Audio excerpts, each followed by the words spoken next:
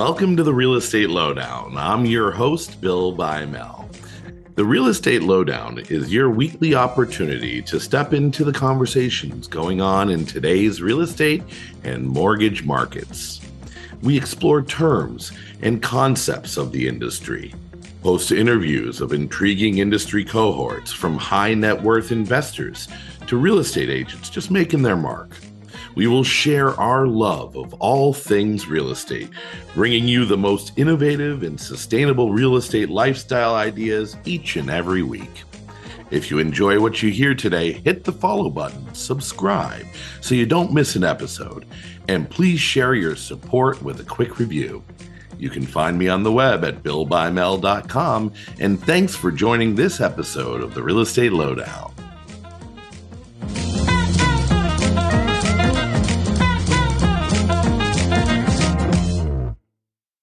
Barry Owens, I am so glad to have you on the Real Estate Lowdown. Oh, thanks great to be here, Bill. Appreciate it. You know, we've known each other a long time, but we've really only become super, super close in the last 2 years. You know, I think it was some of that time that we were in Miami together at the Cadillac Hotel during, what was that? One of the SFIGs or something like that, or structured finance. Yeah, SFIG or IMN. Yeah, one of those. Yeah, yeah, the back patio of the Cadillac. Oh man, what's fun, and it's just great because, you like I think that what attracts you to, we obviously share a lot in common personally, but I think that there's like a vigor to our work. Like I really like, getting out on the road, and you beat my frequent flyer status by a ton. How many days? Tell us about that. Tell us about how much time. Yeah. So actually I've just calmed it down a little bit because it was insane. I mean, it was 4 to 6 trips a month, every month. And, a lot of those that's a lot, but it's not a ton, but there would be trips. I'm actually in Vegas right now, but there was a trip last year where I came into Vegas for a conference. As I'm here, somebody mentions another conference. And so that's like starts the day after I'm supposed to leave. Well, okay, I'll stay for that one. And then literally there was another one right after that. So like what was one trip ended up being like 2.5 weeks of just straight Vegas time getting through these conferences. So there's so many opportunities out there, especially with what we're doing with our company. There's so many different avenues that we can pursue, whether that's in the notes or the single family rental or the traditional mortgage. They just kind of compile. And quite honestly, we lose track of them. So yeah, it's a hectic schedule. Yeah, I think I put the cart before the horse because for my audience, they want to hear, well, what the heck does Barry do, right? I'm talking about Vegas and our fun times together at the Cadillac. I mean, I just see you as like just one of my close friends. So, but I guess we should step back and tell everybody about your history and your company and what you do, because you're right. You are a provider to multiple classes of real estate as well as other industries. Tell everybody what you do. Yeah, so I've been in the mortgage industry for 33 years now. Started off in the default sector in the traditional mortgage, working for a bank, mortgage company, and kind of worked my way through the ranks, running default. It's some smaller, what at the time wasn't small, but mid-sized shops back in the day. 100,000 plus loans type thing. And then ended up at Chase and spent many years there in a variety of different roles, but all over the country. Started with them in Columbus. I was in Denver. They moved me to San Diego and then eventually to Jacksonville. So had a very wide range of duties while I was there.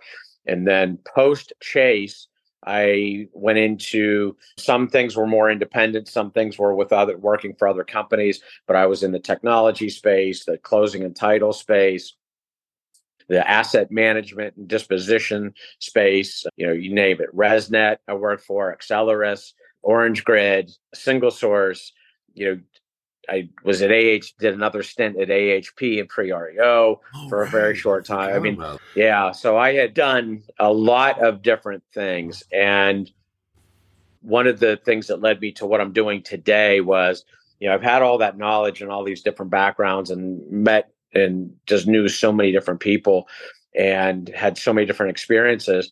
I was like, I really want to do something on my own this time. And that was out of that came end-to-end solutions. And originally, when we first built the model, we built it as a comprehensive solution to a definite problem in the eviction space, right? And I had seen it. I ran evictions back in the mid 90s. And then I got exposed to them again when I was back in servicing back in 2020. And the thing that amazed me was, with all the technology advancements that have happened over that course of 25 years, the process never really changed. It was still this very fragmented, like everybody kind of had their own little silo, and you went and did your little task, and then it went to the next task, and you hoped it was coordinated. And you had an eviction coordinator sitting there working it, and way too many times it wasn't. And it was because of the different communication formats, whether that be email, phone calls, systems, talking through the systems, whatever those communication portals were, they weren't really comprehensive. So you were trying to put puzzle pieces together all the time. And a lot of times it just didn't work out. And you're getting a call from the sheriff going, "Hey, where's your crew?" For what? You didn't even know they were there, right? And it's because somebody didn't take the voicemail that they got and put it into the system, and somebody else didn't follow up with the attorney. And, so I saw this cluster of information that, and again, this is over many years of experiencing it, and thought, wow, there has to be a better way. And out of that became end to end, where, we have a single point of contact, a single system. And that single point of contact now is basically the quarterback with it. And all the information comes into the same portal, and we communicate directly on that. And we've just really eliminated or greatly reduced, because there's no such thing as perfectly eliminating, but we've greatly reduced the error rate on things, right? And so, as an example, one of the big, communication breakdowns is often between the eviction attorney and the servicing shop, and then field representatives, whether that was going to be a local agent or a property preservation company or whoever it was. You now had to communicate all three, make sure that that juggling act was all done. And you had the update from the attorney to begin with, right? The correct information, and then coordinating it with the field team, and then getting the field team there. So the thing that we came up with at end to end was, okay, let's make this holistic in a approach as opposed to fragmented, and be able to coordinate all of the interested parties so that all of the information, everybody's getting that information either live or very close to live, as opposed to, oh yeah, I forgot to tell you about that 3 weeks ago when I got that information. So, cutting out the scramble, right? So that's what we built. And then the reception was actually, quite honestly, it was phenomenal. And we were dealing, now, mind you, this was in COVID. So there weren't really any evictions going on in the servicing world, but everybody got what we were selling immediately. Like, yeah, absolutely, this is a problem. It wasn't like I had to tell them what the problem was. They knew what it was, and I just gave them the solution, and, which was very different. And what ended up happening out of that, though, and it's because of the partnership that we have with ADR, the parent company, we had all of these resources internally. And what ended up happening out of those calls were people liked the eviction platform so well. They're like, "Oh, what else can you do?" And so, well, okay, I've done inspections in the SFR space. I've done foreclosures. I've done valuations, you name it. And so basically out of that initial mode of evictions, we have now built a complete default suite. And that goes from everything from your purchase of a note. We can do a BPO, we can do an inspection, we can check on the HOAs, check on any code violations, all of that stuff, all the way through selling the property for you. So we've become a holistic, comprehensive solution to the entire default suite. And it doesn't need to be just default. I mean, again, a lot of our things are on the origination side. People are valuing pools or going and looking at properties, get boots on the ground to, hey, go take a look at this property and tell me what you think. So we've really built a holistic solution out of it. It's really, there's so much to unpack in what you said, and I'm going to take a step back for some of the layman's out there, because you would think that, people sit there that might not be real estate as a career, or in our field where you're dealing with multiple dozens, if not hundreds or thousands of properties to manage. It seems almost like, well, what do you mean? You've got a tenant that you're going to evict, and you can't get him out of the house, or you don't coordinate it. How do you lose track? But the reality of it is that guys like myself, that own a couple hundred loans, or if you're a bank or any size investor, this has always been a problem in our industry. And there have been groups that have tried to come along and solve for it. But you're right. A lot of those groups weren't guys like you and I that have actually done the work and been through it. It's different when you're someone who's actually managed hundreds, if not thousands, of these processes manually and putting it together, versus someone who's just like, oh, I know how to design websites, But I also love the fact that, like you said, for note buyers, like those that listen to my podcast that are just getting in the business and maybe only have a couple of properties, you basically step in, I'm assuming for a fee, as the asset manager. You're like an all-in-one asset manager from the time of a defaulted loan, or not, like you said, I bet you, well, we'll get to, that's the other thing to unpack we'll get into, is the single family rentals. But you can represent basically as an outside asset manager the process to getting that property quickly in your hands, renovated if necessary, and sold out to the market for the highest dollar. Right?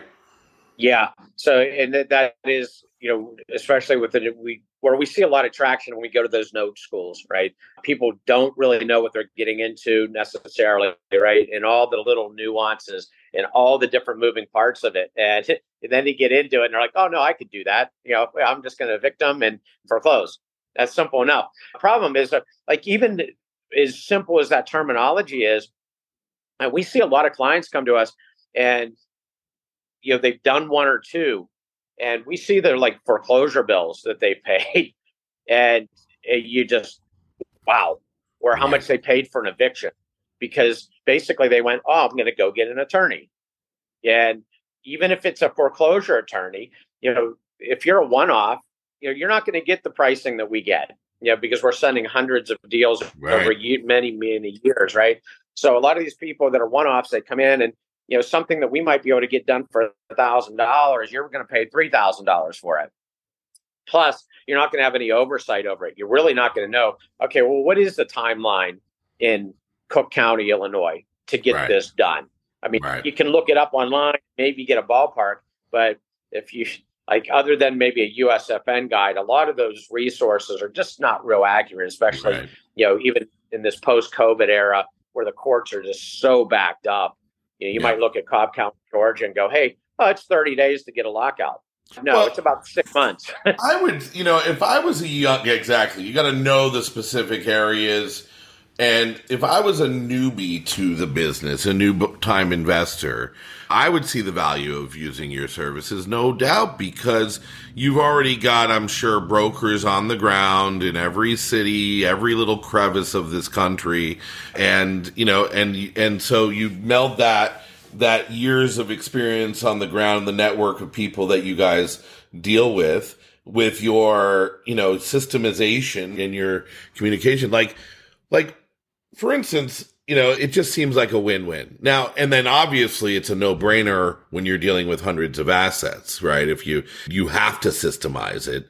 And I do want to talk about the SFR, but I want to push that back to after I ask you one more question about your business, which is like, you're basically a workflow artist, and you bring years of experience and the knowledge of the local markets to that workflow, artistry. So like, what sort of default operations management workflows really kind of achieve the best results for your clients?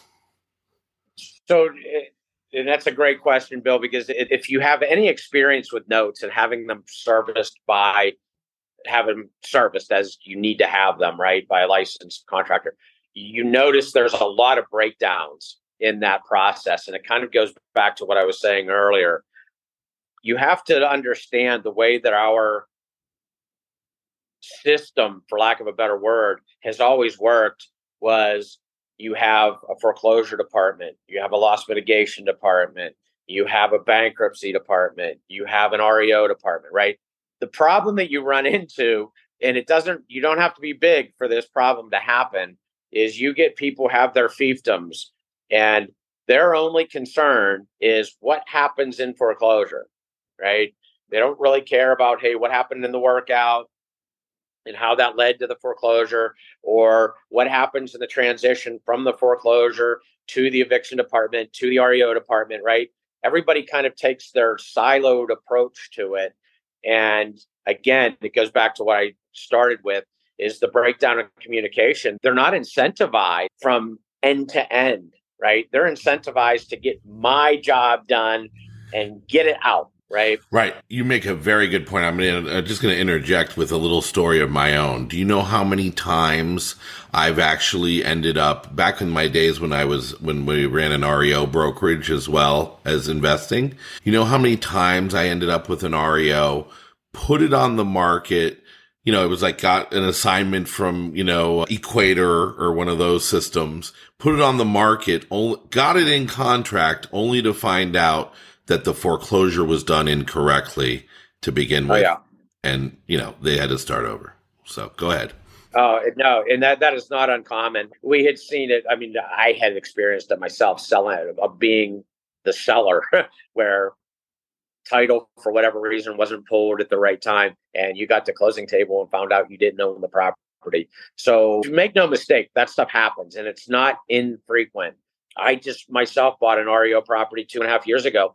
And I sold my house, waiting to move in like 2 days, literally moved all my stuff up, and they couldn't close because they did not have clear title yet. And nobody had told me. And again, so that turned out to be a personal nightmare for me. That was about 5 months and a lot of money, moving several times and all of my things. So again, that's a perfect example of the lack of continuity of process. And that's the solution that we bring into the play, is that we aren't siloed like that your responsibility is the foreclosure. And then you get incentivized on that. Your incentivization is the entire process from the time of acquisition all the way through the disposition. So we live and breathe that asset through the entire process flow. And that's what makes us different. And I think if I kind of wish the servicing side took a different holistic approach to it, I think there'd be a lot more happy people especially in the note buying side, that would get a better result. Well, absolutely. I mean, you play right into a lot of what I pitch to investors on the portfolio management side of the business. Our special sauce is that we are the ones sitting there being the end-to-end solution during the NPL process, right? So we're keeping an eye on what the servicer's doing, the lawyers are doing, the brokers on the ground, the borrowers, and no one, like you said, in the servicing world, again, it's still siloed. Yes, in theory, the servicer is supposed to be overseeing all of that, but who's overseeing the servicer?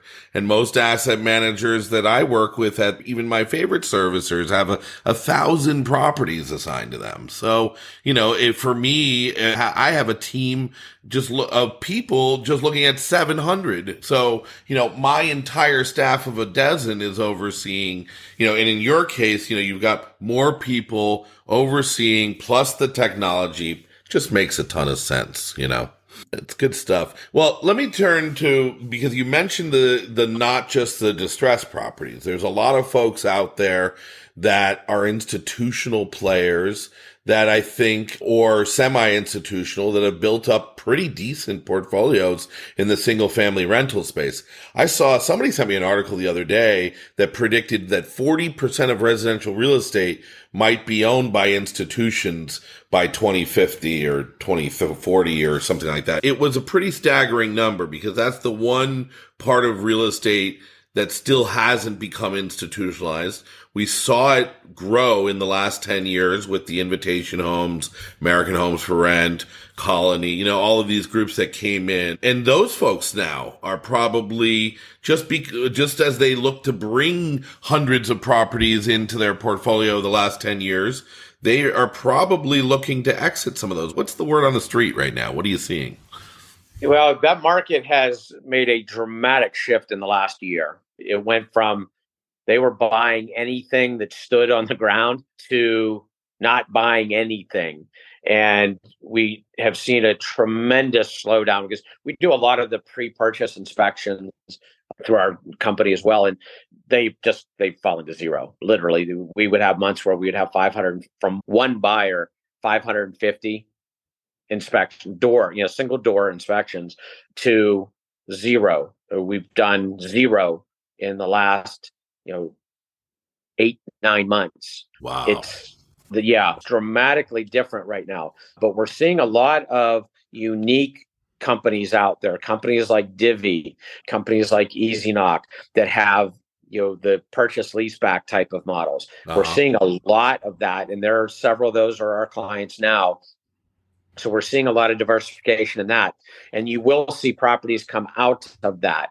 What we haven't seen is, the bigger shops, we haven't seen them trading portfolios or putting a whole lot of that back out in the market. We do have a significant size client that sends their listings through us. We do some of the workload for them. It's been light, we'll call it. We're talking, when I say light, 12 properties a month, 10 properties a month. And you're talking about groups that have huge portfolios. Do you think it's an inflection point, Barry? Do you think it's like they've slowed down from a year ago buying? It's almost like the big ship, that's going kind of getting ready to turn, maybe that they're going to start now turning and selling properties, or what do you predict?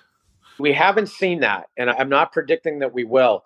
I think that's part of the reason why people aren't buying them and they aren't selling right now is because of the return. The rate of return right now has shrunk dramatically with the interest rate environment that we're facing, the escalation of prices. Right. This market is not what it was 3 years ago, a year ago. It's dramatically different. So that's one of the complaints that we're hearing is you can't get the ROI on these, which is why everybody's sitting tight right now. Now, what does that mean a year from now? It's very hard to predict. Where do interest rates go? If we see this steady increase in interest rates, we might be looking at a stagnant market. However, the demand for these rental properties, on the other hand, has just been insatiable. So we're seeing a lot of build to rent activity, but not in the pre-existing. There just hasn't been much trading going on there.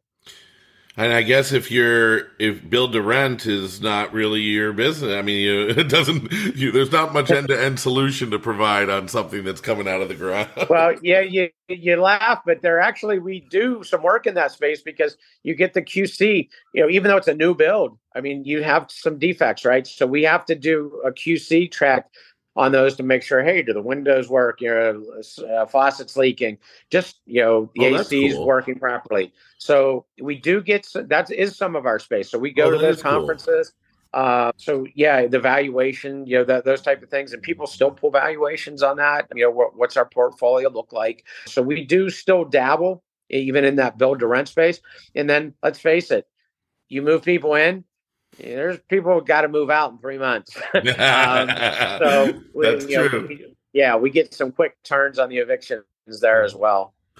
Yeah, that's really interesting. And we're certainly going to have you back, regular guest on our podcast.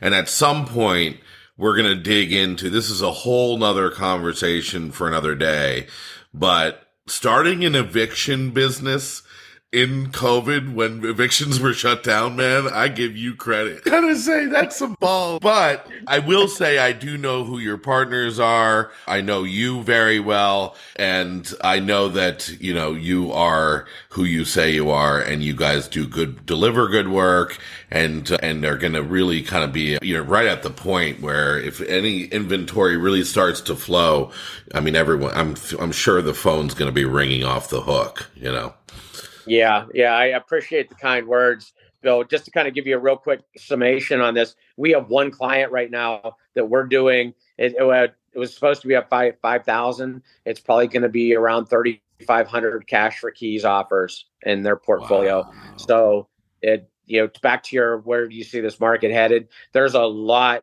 of eviction work out there, which is going to end up being, whether that's going to be remarketed properties or what have you. Don't kid yourself that there's plenty of activity going on right now. It's just stuff that's really just started again because of COVID, and there was a lot of relief programs. The cost of things are so high now that, with the inflationary levels of the last few years, people moved into houses where they were paying $2,000 a month rent reasonably comfortably. Now, 2 years later, that if that rent's gone up a couple points and with all the other expenses, I think you're right. I think there's a lot of, that's kind of, the one, maybe the unspoken thing is that there's a lot of squatters, so to speak, right now out there. And then even official squatters. We've got one client that sends us about 50 a month. One client. So yeah, it's pervasive. Well, you are the end-to-end solution, Barry. I'm so glad that we finally got you on the podcast. And any last words for the world? I appreciate it, Bill. Hey, as always, it's a pleasure talking to you. Can't wait until we get a chance to get together again. And look forward to doing more of these in the future. Sounds good, my pal. You do such a great job with them. Barry Owens with the Real Estate Lowdown.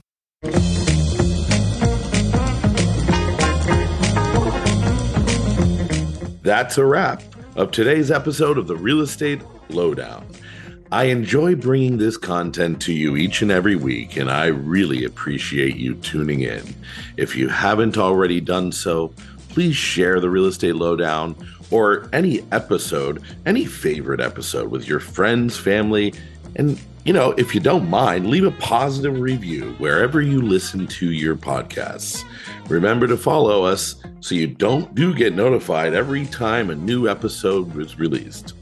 Love to hear from you directly at billbymel.com. Till then, see you next time.